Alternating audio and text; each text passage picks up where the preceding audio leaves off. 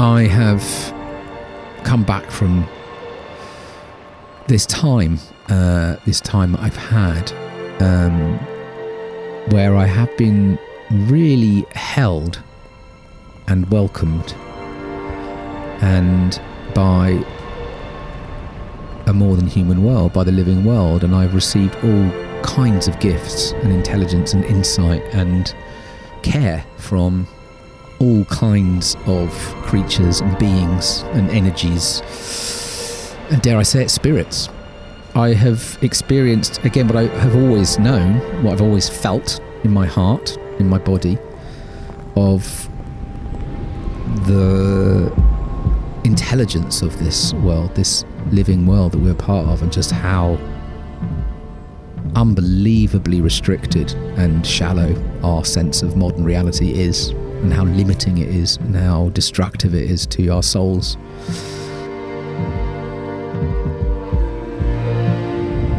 You're listening to the Spaceship Earth podcast with me, Dan Burgess. The story of Spaceship Earth is simple. We live on a life-giving rock called Earth, hurtling through space.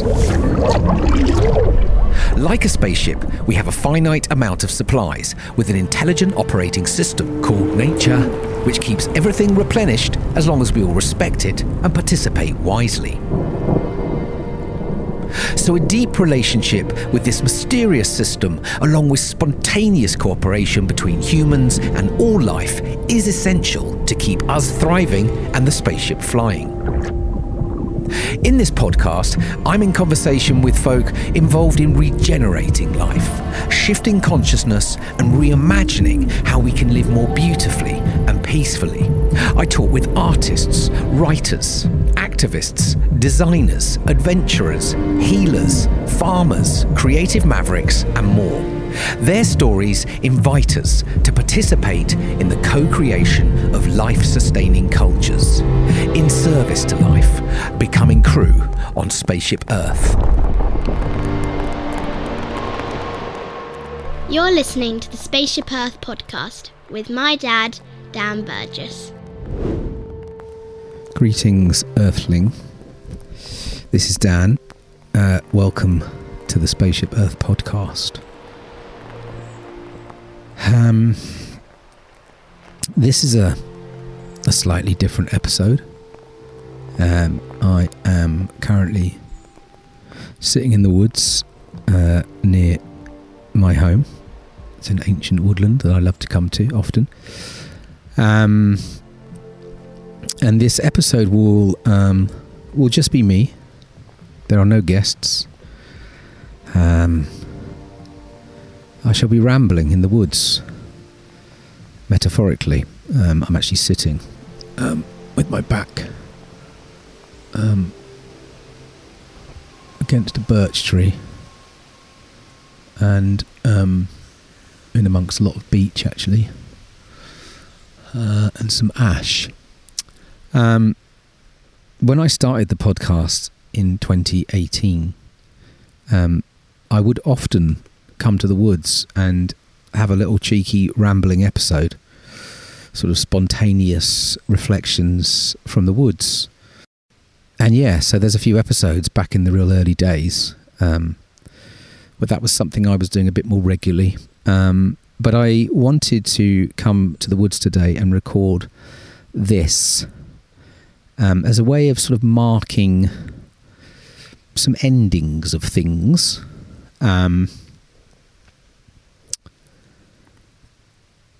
And yeah, I've been exploring endings a lot in the last year or so, or how to pay attention is probably a better way of saying it. How to pay attention to endings. And I feel this episode really is a way for me to, mark the context that I find myself in coming towards the end of July 2023. I I feel there's a sort of ending of this phase of the podcast this year, the types of episodes I've been recording, and how they've been emerging, because it has been a very emergent year. But I feel like there's a sort of ending of these episodes that I've been recording, and I am attempting to create some stillness in August and some time with my family. So I'm not going to be recording anything. And I'm shaping up some ideas for a new season of the podcast to start recording in the autumn, which will be a little bit different. I also would like to reflect actually a little bit on the conversations I have had this year on the podcast. And what those conversations, some of the things that have come up in those conversations, how I've been carrying some of those threads from the guests that I've been chatting with, why I think they might be useful threads to explore in this moment in time that we find ourselves in.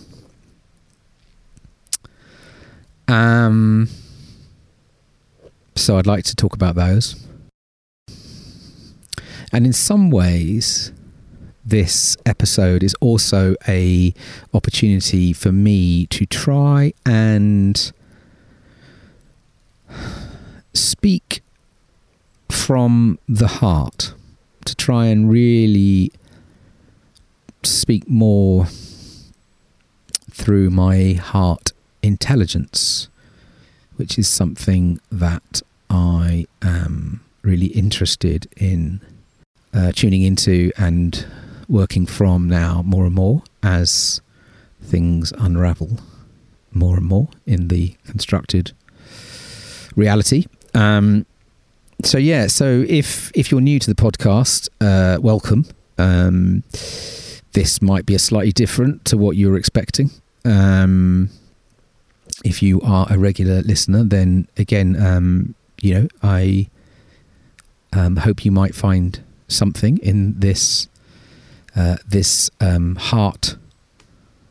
heart-centered ramble in the woods that I'm going to that I'm recording here. And likewise, it's fine if this stuff doesn't connect with you. I'm actually really doing this for me. Because ultimately, why not? It's my podcast. I'm doing this because, I want to honour some shifts that are going on for me. So paying attention to that and to these conversations over the last year, and also recognising what I recognise as I record these conversations, put them out and move on.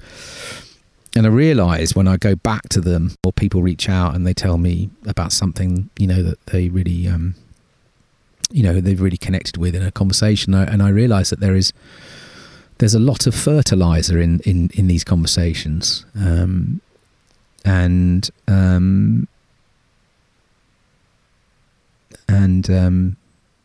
insight. And so, I wanted to just sort of, I think sometimes, I quite like to do a bit more of that after the conversations I've been having, to sort of pull out the threads. But often when you do these things on your own, with very little resource, you just keep moving with them. So I wanted to sort of pull out some of the things that I feel have been quite that have stood out for me in some of these conversations, and particularly things that I think might be quite useful in these times we are in. So there you go. That's about 8 minutes I've been rambling about what this is all about, and I haven't really gone anywhere yet. So I want to give a little bit of context of not of where I am, because I told you I'm in this wood. It's very nice that the sun is just dappling through these very, very beautiful leafy vibes onto the forest floor where I'm sat with a lot of decaying leaves and wood and twigs and moss and branches and I have this July spent a lot of time sitting in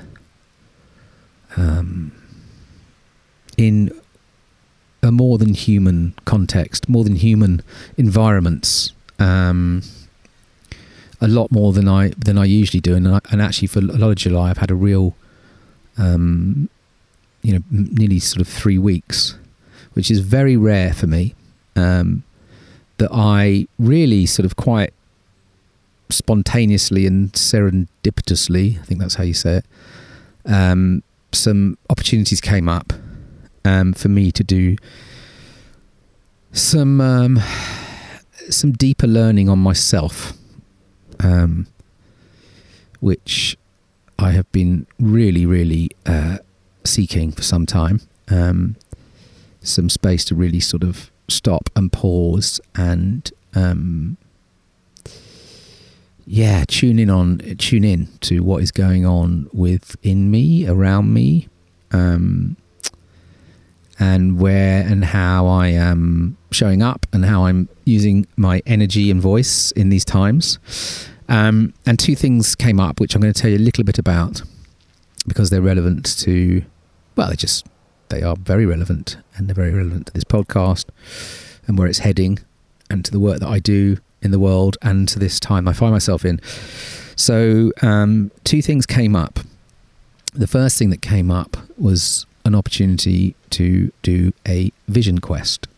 Now, I'm not going to go into a huge amount of detail, but a vision quest is a rites of passage, really. The quest that I took part in was informed quite heavily by some Native American traditions, but essentially I went away for 10 days, and of those 10 days I spent 4 days and 4 nights out. I don't like calling it in nature because we are nature, but out in let's say a more than human context, a wild environment.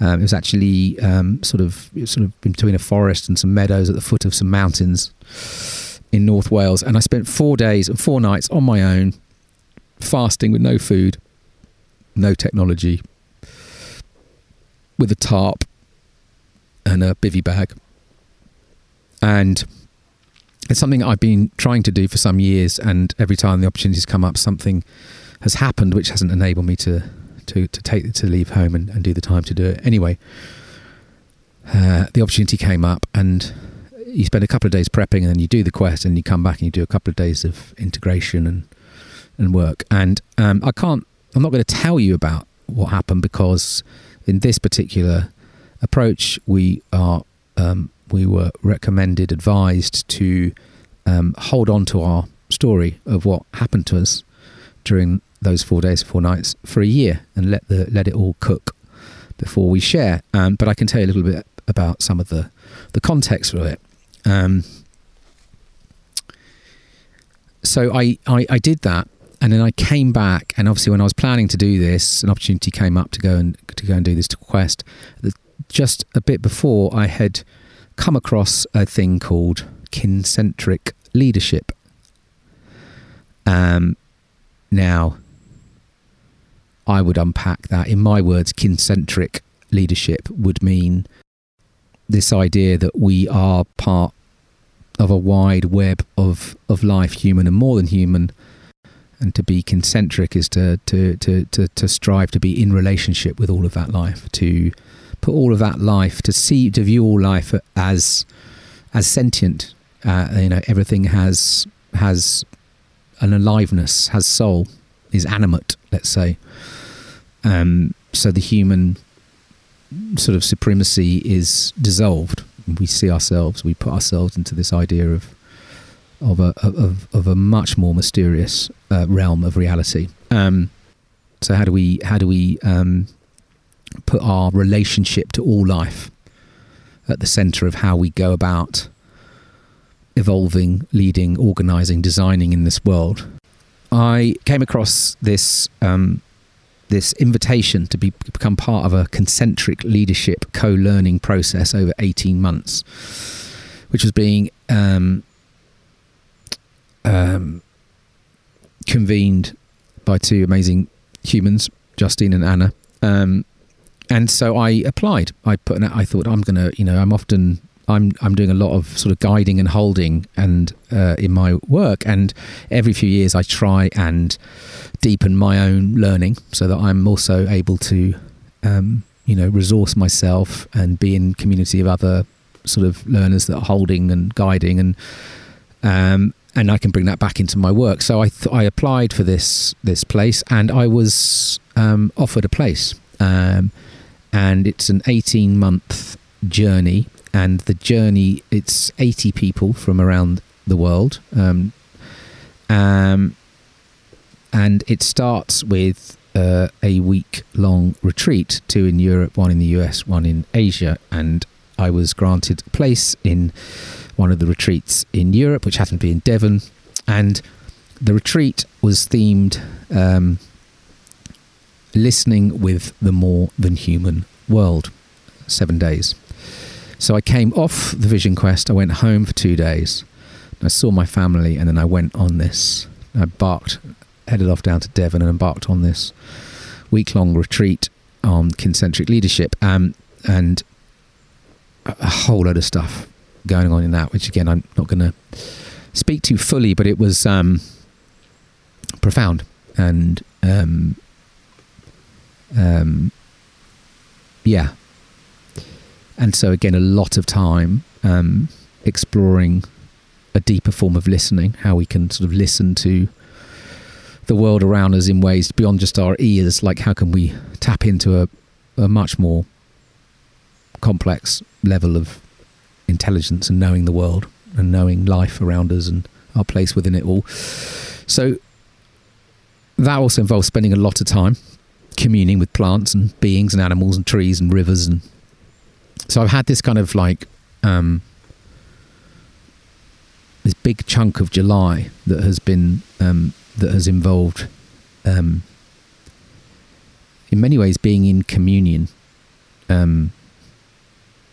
with a more than human world. I've had less human interaction than I've had for a long time, and I've learnt so much about myself, about the world around me. I've managed to process a lot of stuff that's been quite difficult, and stuff that I've been carrying for a long time that is not been serving me so well and those around me. And I have experienced, again, what I have always known, what I've always felt in my heart, in my body, of the intelligence of this world, this living world that we're a part of, and just how unbelievably restricted and shallow our sense of modern reality is, and how limiting it is, and how destructive it is to our souls. Yeah. I have come back from this time that I've had, where I have been really held and welcomed, and by a more than human world, by the living world, and I've received all kinds of gifts and intelligence and insight and care from all kinds of creatures and beings and energies, and dare I say it, spirits. And I feel like I've kind of always felt that, but the culture that I have been brought up in and programmed in, obviously, really runs away from any of that. But actually, the more you start to look at seeing the world as a seeing the world as alive, seeing everything as alive, the more you realise that,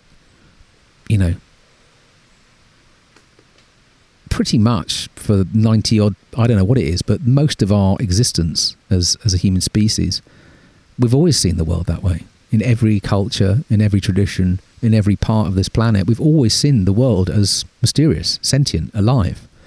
It's only really in the last, in deep time, the last few hundred years, which is a sort of cosmic wing flap, that we've limited the world to this kind of, rational, logical, empirical, controlling view of head-centered sense of what is real.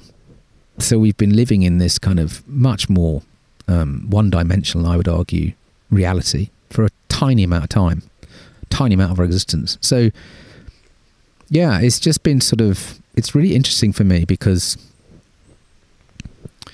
when you look out now into this moment, as I have been slowly doing as I've returned back from the into the sort of constructed human-centered world, we're kind of living in sort of peak Don't Look Up.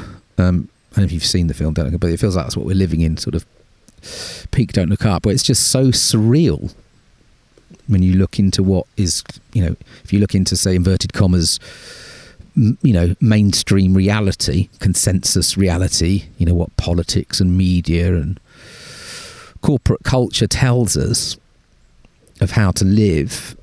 It's bordering on, as far as I can tell, it's just insanity, right? Because the living world is unravelling at speed. We see it manifested in all of these extreme climate events that are happening, now on Western doorsteps everywhere. And yet the discourse in the sort of the power structures and the media and stuff just still tells us to ignore it, or to deny it, or to keep economically growing our way out of it. And it's just this sort of it's this bizarre. I mean, it's so uncomfortable. I find it it's so surreal. And I'm often wondering, surely more people are starting to question this.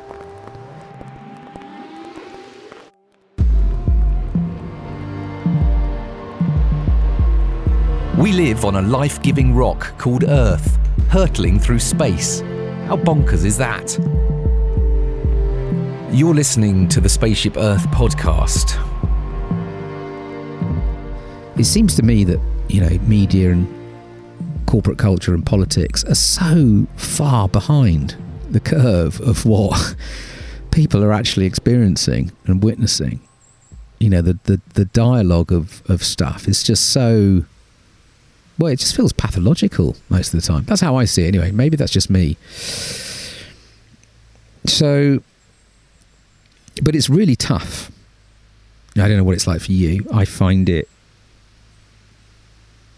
really difficult, particularly how to speak to this time in my everyday. What's, as a father, as a partner, as a friend, neighbours, it's still, I find, very difficult to speak from the heart. Speak from the heart about what is happening, to just speak to the mess of it all, the sadness of it all, because the head wants to, the words come up into the brain, and they want to sort of, the thing to make sense of it, because that's the only way, really, I'm seeing that this modern culture, the only real sense it tries to go to is the making sense bit. It has to try and make sense of it all. Can't compute that, this reality might be falling apart.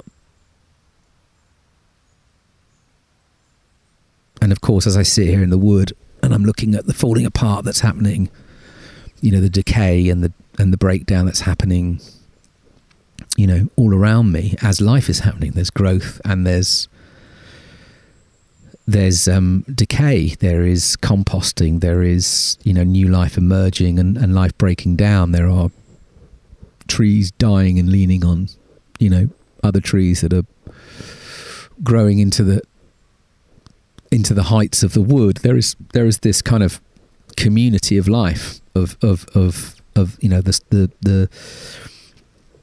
the collapse of old and the emerging of new, and there is no kind of hiding or denying of that reality. It's just how life works, and there is actually real beauty in all of that aliveness.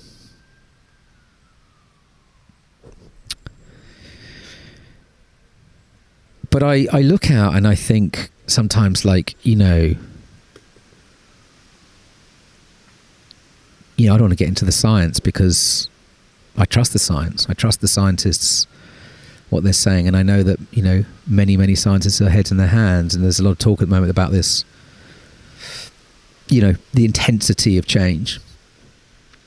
That, all the predictions are coming true. Everything is playing out exactly as been predicted, but the intensity of the climatic shifts, of what's happening in the ocean, of fires, of winds, of floods, the intensity is surprising scientists greatly. And of course, we've put so much energy into the atmosphere. We're burning so much energy that sits under our, inverted commas, normal way of life, our way of life, this kind of whole civilization that's just built on speed and extraction and materials and energy and more and more and more and more and more.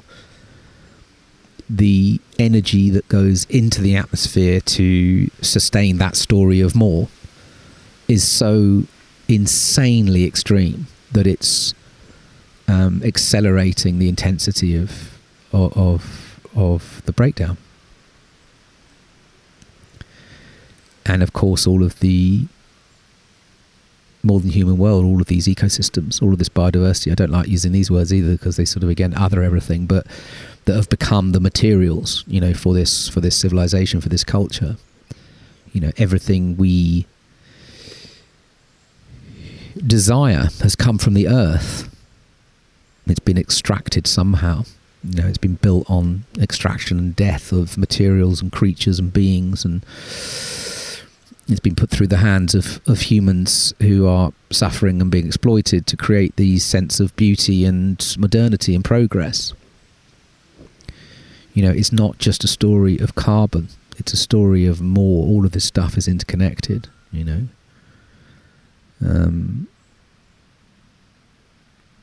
And so this stuff is playing out. It's playing out everywhere. And I the paradox, the tension of that, of how to hold some joy, and how to hold that, and how to hold the possibility, which, again, I see so much possibility going on the ground. But it's overwhelming at times to see where the meaningful shifts will come from. And yeah,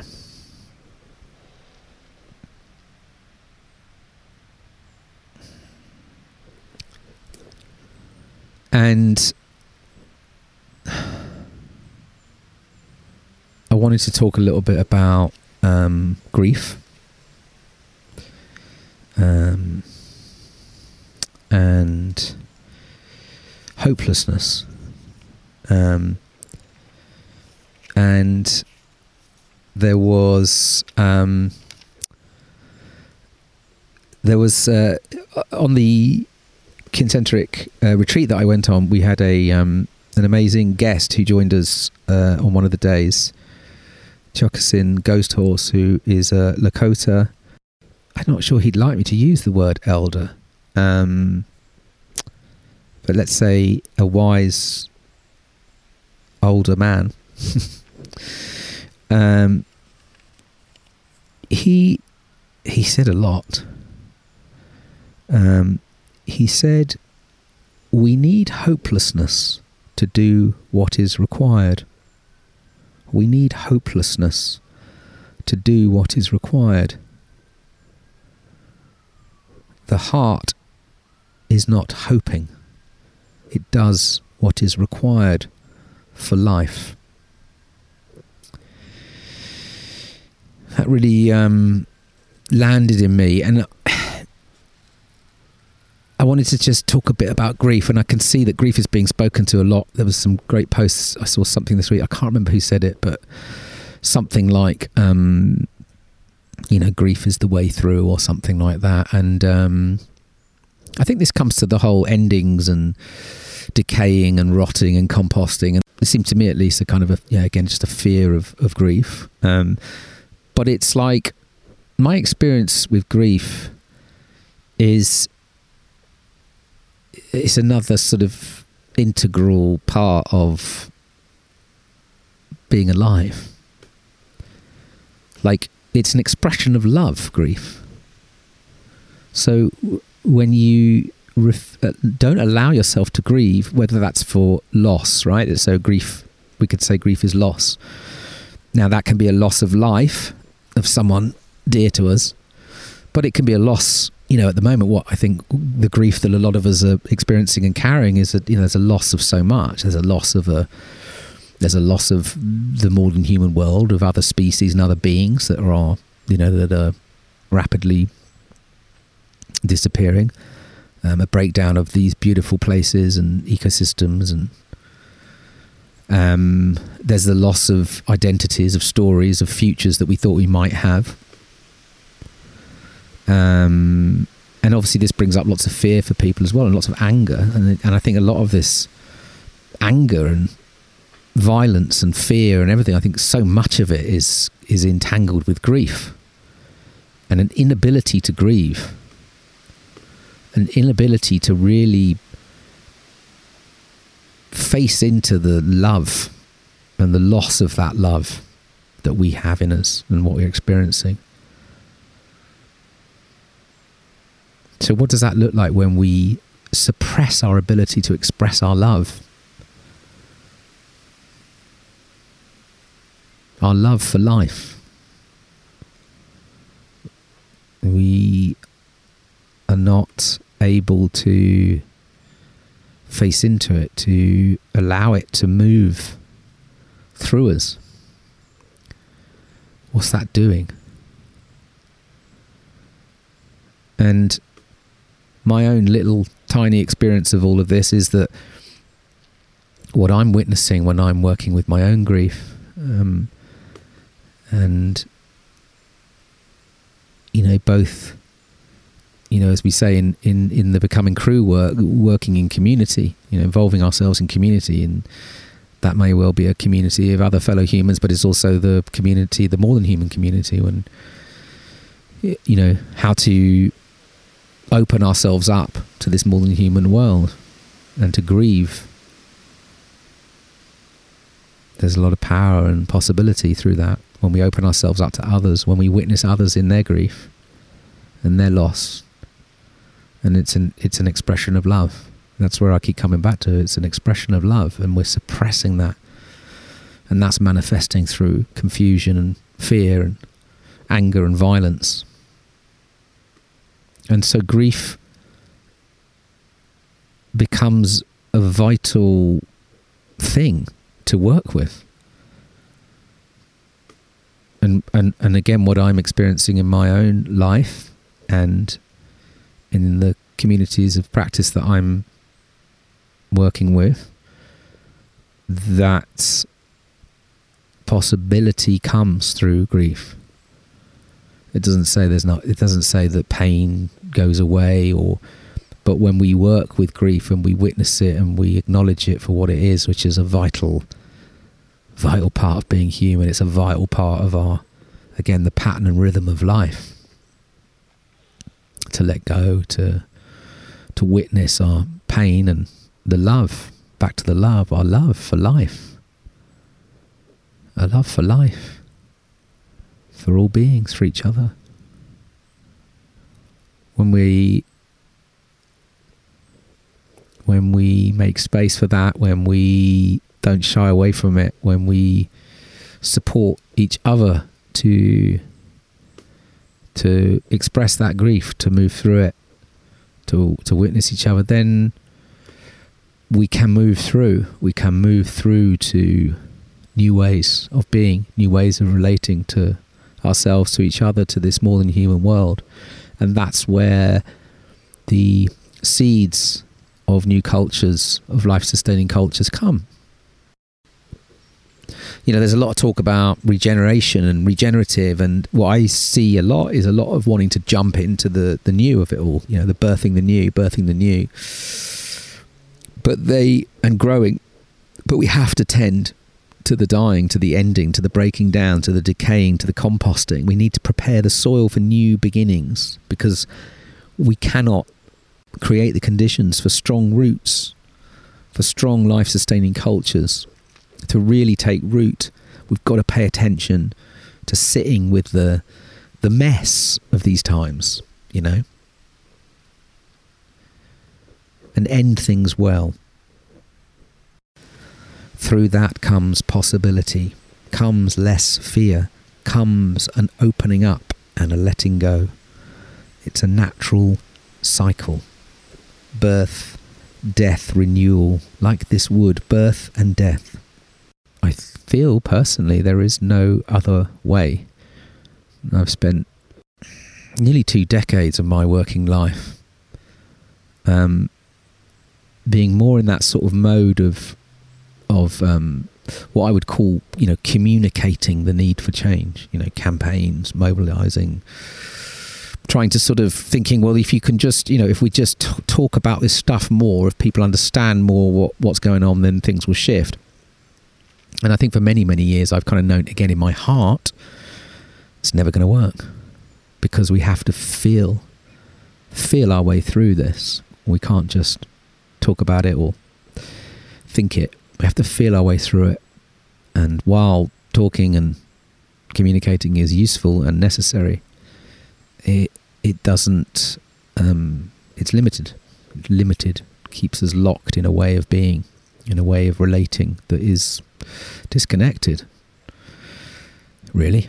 So I sort of feel that, where am I going with this? We're all needed. I think we're in a time now where our attention to what is going on is so needed.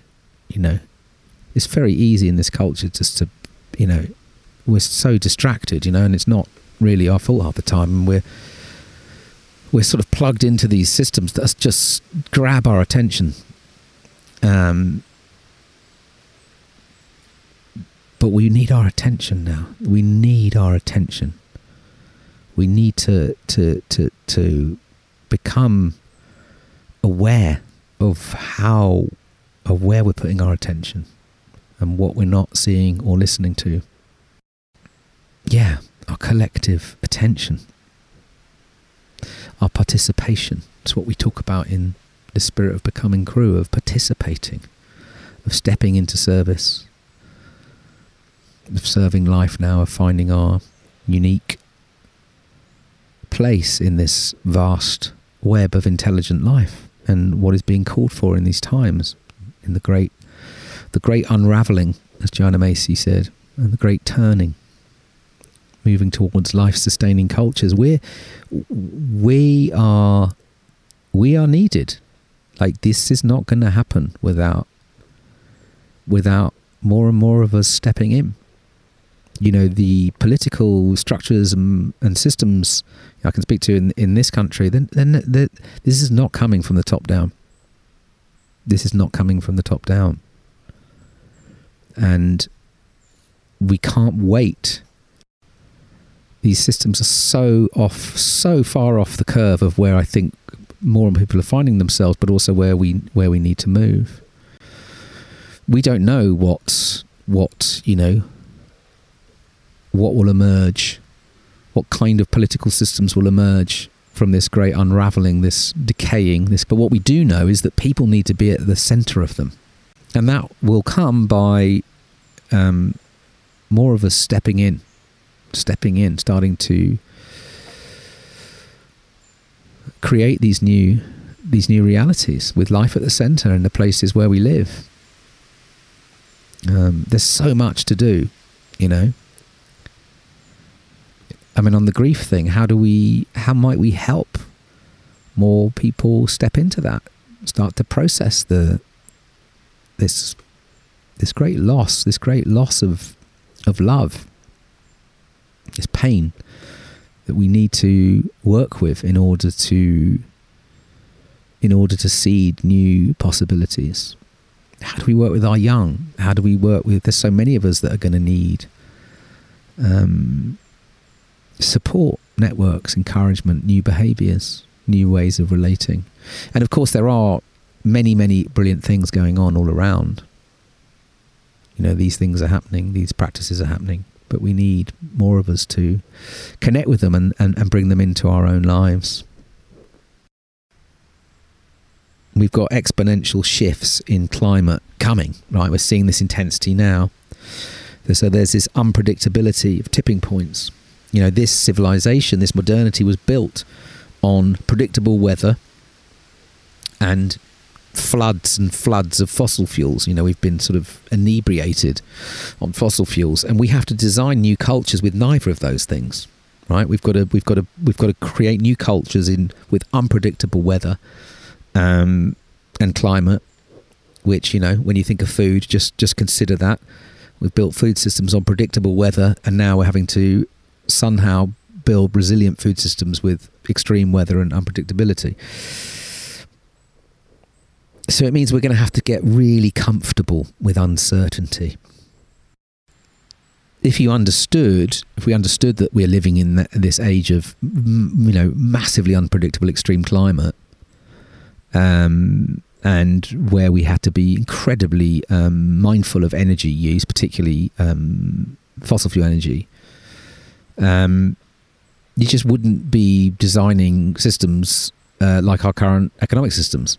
I mean, it'd just be insanity. If you go with those are the conditions, you just would not be pursuing these systems that our politicians and corporations and media keep wanting to head into the future with. I mean, a child, if you showed a child that, if you said, look, here we go, this is the context that we're in, massively unpredictable climate for the foreseeable future, and a need to really, really be very mindful about the burning of any fossil fuels, and very particular how we use it. What's the economic system that we would build? And you know, children would tell you, well, not this one. I mean, it's that level of insanity that we are, you know, just sort of unhinged from reality, that our leaders seem to be rooted in. You've got to build cooperative, community-led, connected, diverse ways of living. You need to put the well-being of all life at the centre.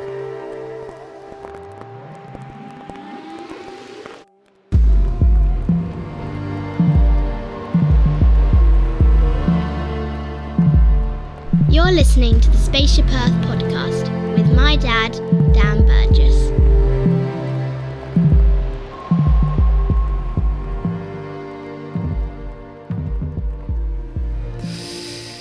I mean, it's a collective hallucination, some kind of pathological madness called progress, to keep going with these insane, extractive, destructive ways of being. And I think where I've got to again in this month and this year, and the work I've been doing with the stories work, with the remix, which has just finished. It's a 3-month learning journey we've just been on, looking at stories in our culture at a relational level, how stories determine, you know, the structures and systems and the ways of life. But actually, stories are informed by their relational, the ways we relate to the earth, the ways we relate to each other, the ways we relate to ourselves. They inform the kind of stories that we carry. And, you know, this breakdown is a breakdown in our understanding of life, of our deep interdependence, of the fact that we are relational beings in relation with all manner of life. This massive disconnection from our modern human world, which supports human life, everything we do.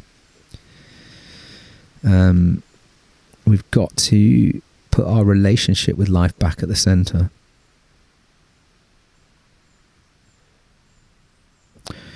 So yeah, that was quite a long ramble, wasn't it? I don't know if you were there with me. It felt good just to sort of talk about that stuff. So, thinking about the podcast, the podcast this year, as I say, I was life did its thing and meant that there was less. I recorded less conversations this year to date, and that's fine. But I wanted just to talk about a couple of learnings from some of the episodes this year. So there was an episode with Fergal Smith, the regenerative farmer, surfer from the west of Ireland. And there was a thing that's I think one of the big takeouts of the conversation with Fergal, which I think is really relevant for this moment, is this idea of inputs. He talks constantly of this, striving to minimizing inputs, this kind of way of thinking about farming in this regenerative mindset, which is kind of like, how much stuff am I bringing onto this land in order to farm it, and that might be, for him it would be, what am I bringing on? Am I bringing on feed for animals? Am I bringing on fuel for machinery? Am I bringing on chemicals and pesticide? What things am I bringing on? Compost and what inputs are required here? And this idea of inputs, and actually this idea of like, is it possible to get to a point where you're literally, or even to a point where you have no inputs, where the land itself is generating everything it needs for life to coexist in a healthy way. And that's a really interesting analogy for us to think about at this time as modern humans living in this modern civilization.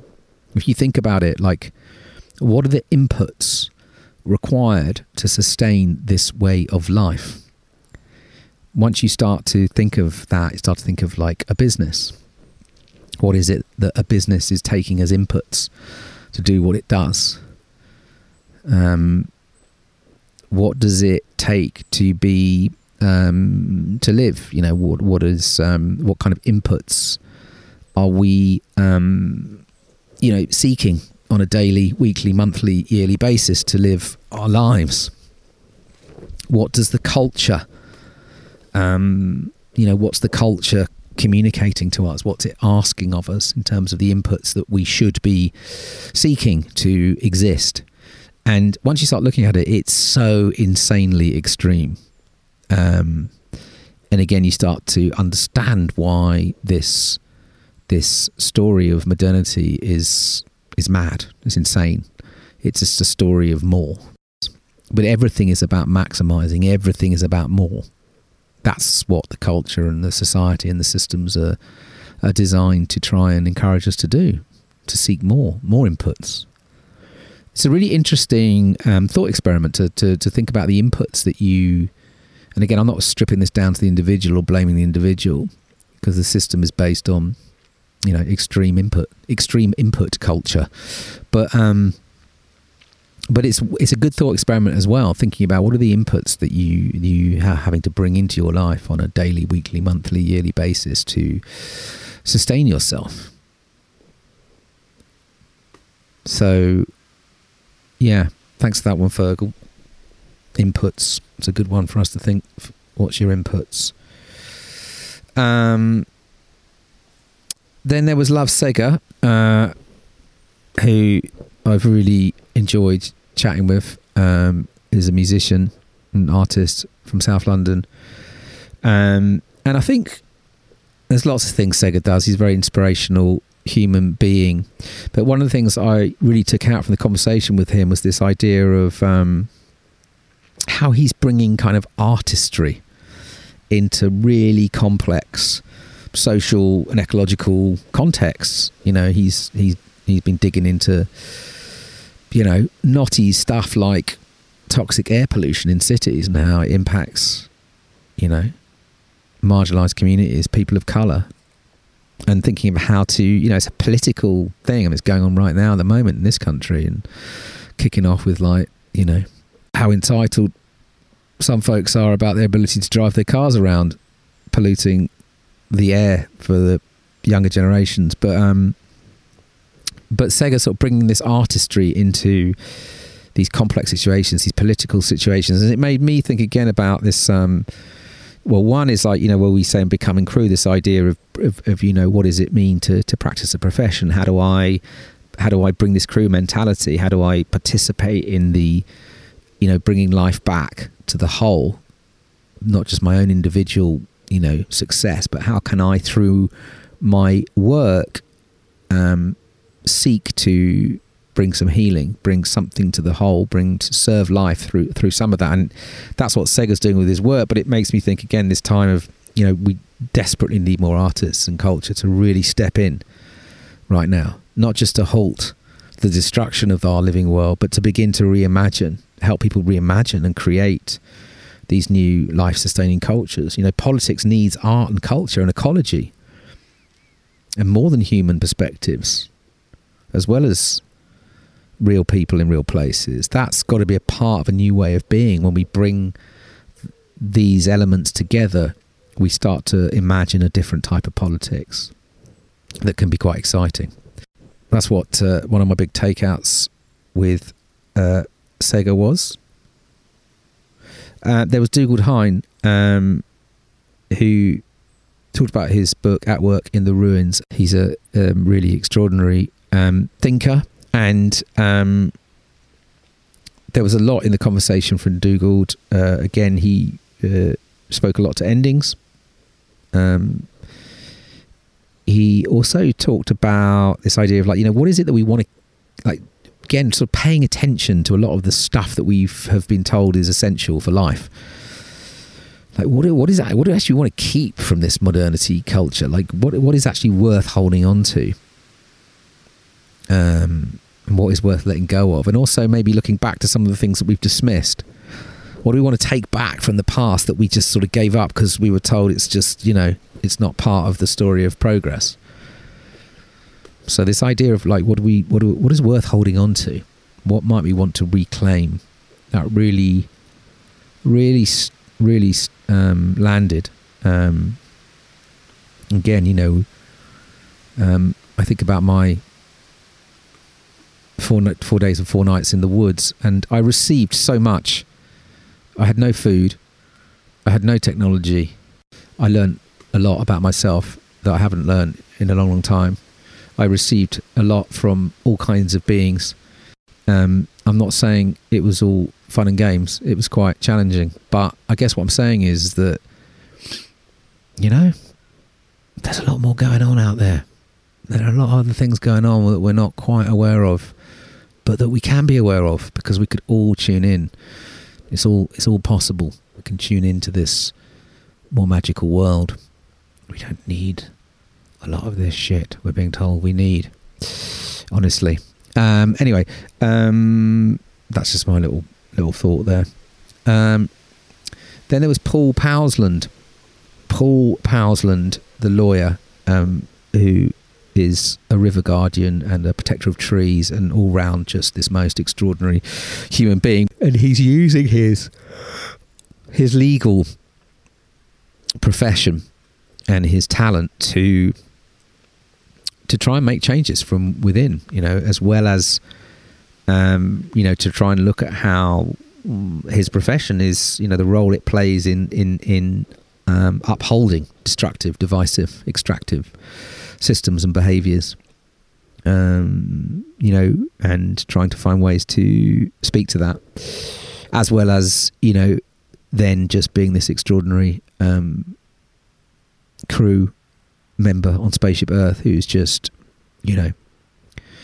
guarding the river roading and supporting and helping communities protect trees and all kinds of stuff, and really just bringing that sacredness spirit back.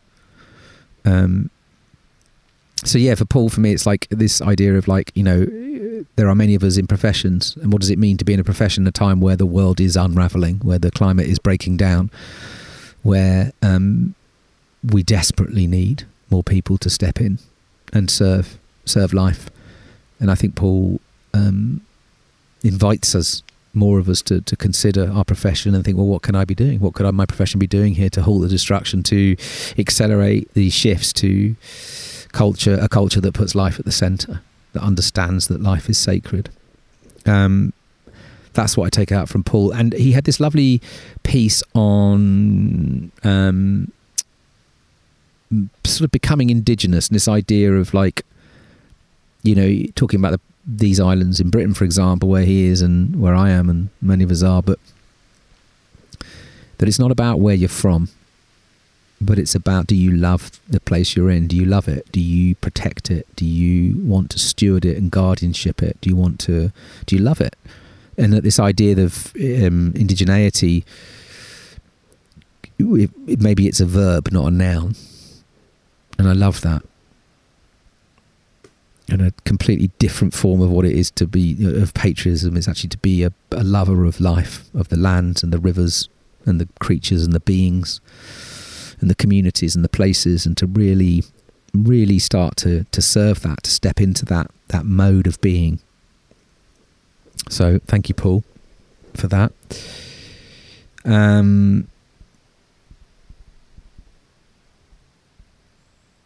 Bayo Akomolafe. Wow, well, Bayo has been someone who has made so much impact to me since I discovered his work, and I was really chuffed when he came and had a conversation with me on the podcast this year. And he also joined us on the remix as one of our special guests, and yeah, just he again, just this extraordinary mind and a generosity and just a beautiful way of being, and he just gives so much. But yeah, he talked about the ant death spiral of modernity. This idea that we're just locked, we're trapped in this death spiral, like ants become. They get stuck and they just go round and round and round and round and round until they just, die. And he sort of used that as kind of metaphor for the stuckness that we're in this sort of modern culture. It just doesn't seem to matter what we're told is happening or what we can see is happening. We just keep going. We're stuck. This pheromone trail that keeps us locked onto the highway of destruction. And that, we're being called and invited to travel into the cracks that are appearing around us. What does that look like to form different type of politics around the cracks and the darker, weirder places that we might be being drawn to? And he also articulated really beautifully this relational crisis that we're in. The climate crisis is a relational crisis. It's due to a way of relating to the world. And he talked about the need to repair, as in to pair again, to find new relationships, to relate in new ways with new bodies, moving towards the practice or the stepping into the bewilderment of these times. Cracks and bewilderment. What does it mean what would it mean if we moved into that? What might emerge? He also said a lot of other really amazing stuff that I can't remember, but thank you, Bayo. Then there was Eski Britton, who I'm a huge fan of. She's been on the pod. That's the third time Eski's been on the podcast, and she was talking about her new book, Ebb and Flow. And I think, particularly, in the conversation, but also in the book, Eski's very much, I think, drawing our attention towards the ebb that these times to move away again from the sort of the manic kind of like looking for flow all the time. The sort of, again, the sort of high, the up, the light of flow, but moving into the slowing down, the breaking down, the dark of ebb, the grief. And that is essential. It's an essential part of life. Without embracing and stepping into and immersing ourselves and, being attentive to the grief, the breakdown, the decay, the slowing down, that we cannot cultivate the capacity for life. They're both needed. And also about bringing this kind of sacred practice and these kind of sacred stories back to life in the waters around us. And that, we might see all of this devastation and this pollution in the wild waters of the earth now and the ocean, and that can be overwhelming. It exists. But what about now if we decide to step into this new relationships with water within us and around us, and we begin to bring this sacredness back that was always there, was always there in for the massive majority of humans' existence on this earth. We've had a sacred relation to water, but again, in the kind of cosmic wing flap of the last few hundred years of industrialism and the separation story and colonialism and capitalism and neoliberalism and all the isms, we've suddenly just destroyed that sacred relationship. But actually, we're talking about a few minutes in Earth time. So maybe we can step into this idea of being deep time beings now, and this is our time to start to bring that sacredness back to the waters around us. And he's invited us to even say, where is your water? Where is your water? Do you know that water near you? Maybe it's a pond, maybe it's a stream, maybe it's a river, maybe it's a coastline. But finding that water again, and starting to build that relationship with it. So yeah, there's going to be a load more conversations and episodes from the podcast coming in the autumn as I get going again. And also I am working on, and I hope to start recording in the autumn, a really special mini-series which is going to be exploring radical kinship with all life, featuring guests and experiences that can help us widen our consciousness and connection with all life, that can support how we might move back as collectives and communities into relationship with this animate, sentient, mysterious, creative, diverse living world beyond just the modern human reality and all the possibilities that might open up to us. To live more from the heart intelligence with more awe and connection, and how that might help us move through these unravelling times in greater community and in cooperation with all life.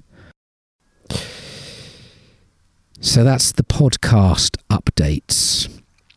And thank you to all my guests and contributors and all the folks that help me make and create this podcast, and for all of you who listen to it. So yeah, here's the thing. What if the antidote to all the fear and breakdown is to let go of the spell of individualism, of the separate self? You are not alone. You never have been. You have more non-human bacteria in your body than human bacteria, for starters. We are, each of us, a diverse melting vessel of interspecies becoming. The world we have not made is ready to offer us so much if we also are ready to give and to receive, to move into a practice of reciprocity. We can decide with intention to move into a more beautiful, expansive relationship with a vast community of life, human and more than human. And this way of being, of relating, is informing everything we are doing with Becoming Crew. These experiences that help us evolve ourselves together in community, in crews of fellow humans and more than humans. And we'll be offering new unlearning adventures in the autumn. The community solo will be back. What's Yours to Do for teams in business and organizations is ready to go. And the Remix 2024 will also be announced. And you can check all of that out either off the spaceship.earth website or just go direct to becomingcrew.com/adventures. So, with that, as the wind picks up,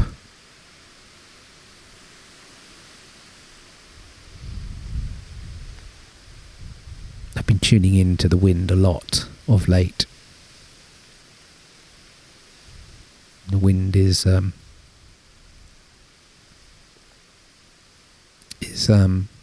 definitely becoming kin. So with that, I hope you're able to get some rest in the coming month and ready yourself for stepping into service in the autumn. We are all so needed for the sake of this earth, of our future ancestors and all living beings. So thank you for listening and for your support. Do reach out with anything that's come up for you, any questions, thoughts, feedback. We'd love to hear from you. So with that, remember to look after yourself, to connect with those around you, and to keep entangling yourself with your more than human family in the places you call home. Until next time, peace and out.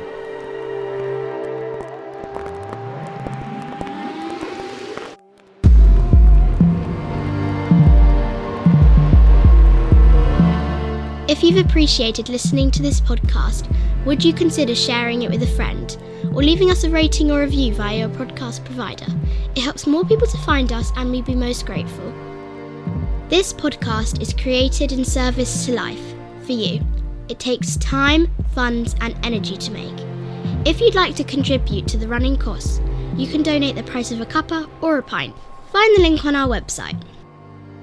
This podcast wouldn't exist without the following crew: Charlie Shred, Audio Jedi; Seaman Home Burgess, Engine Room; Willow Burgess, Jingles;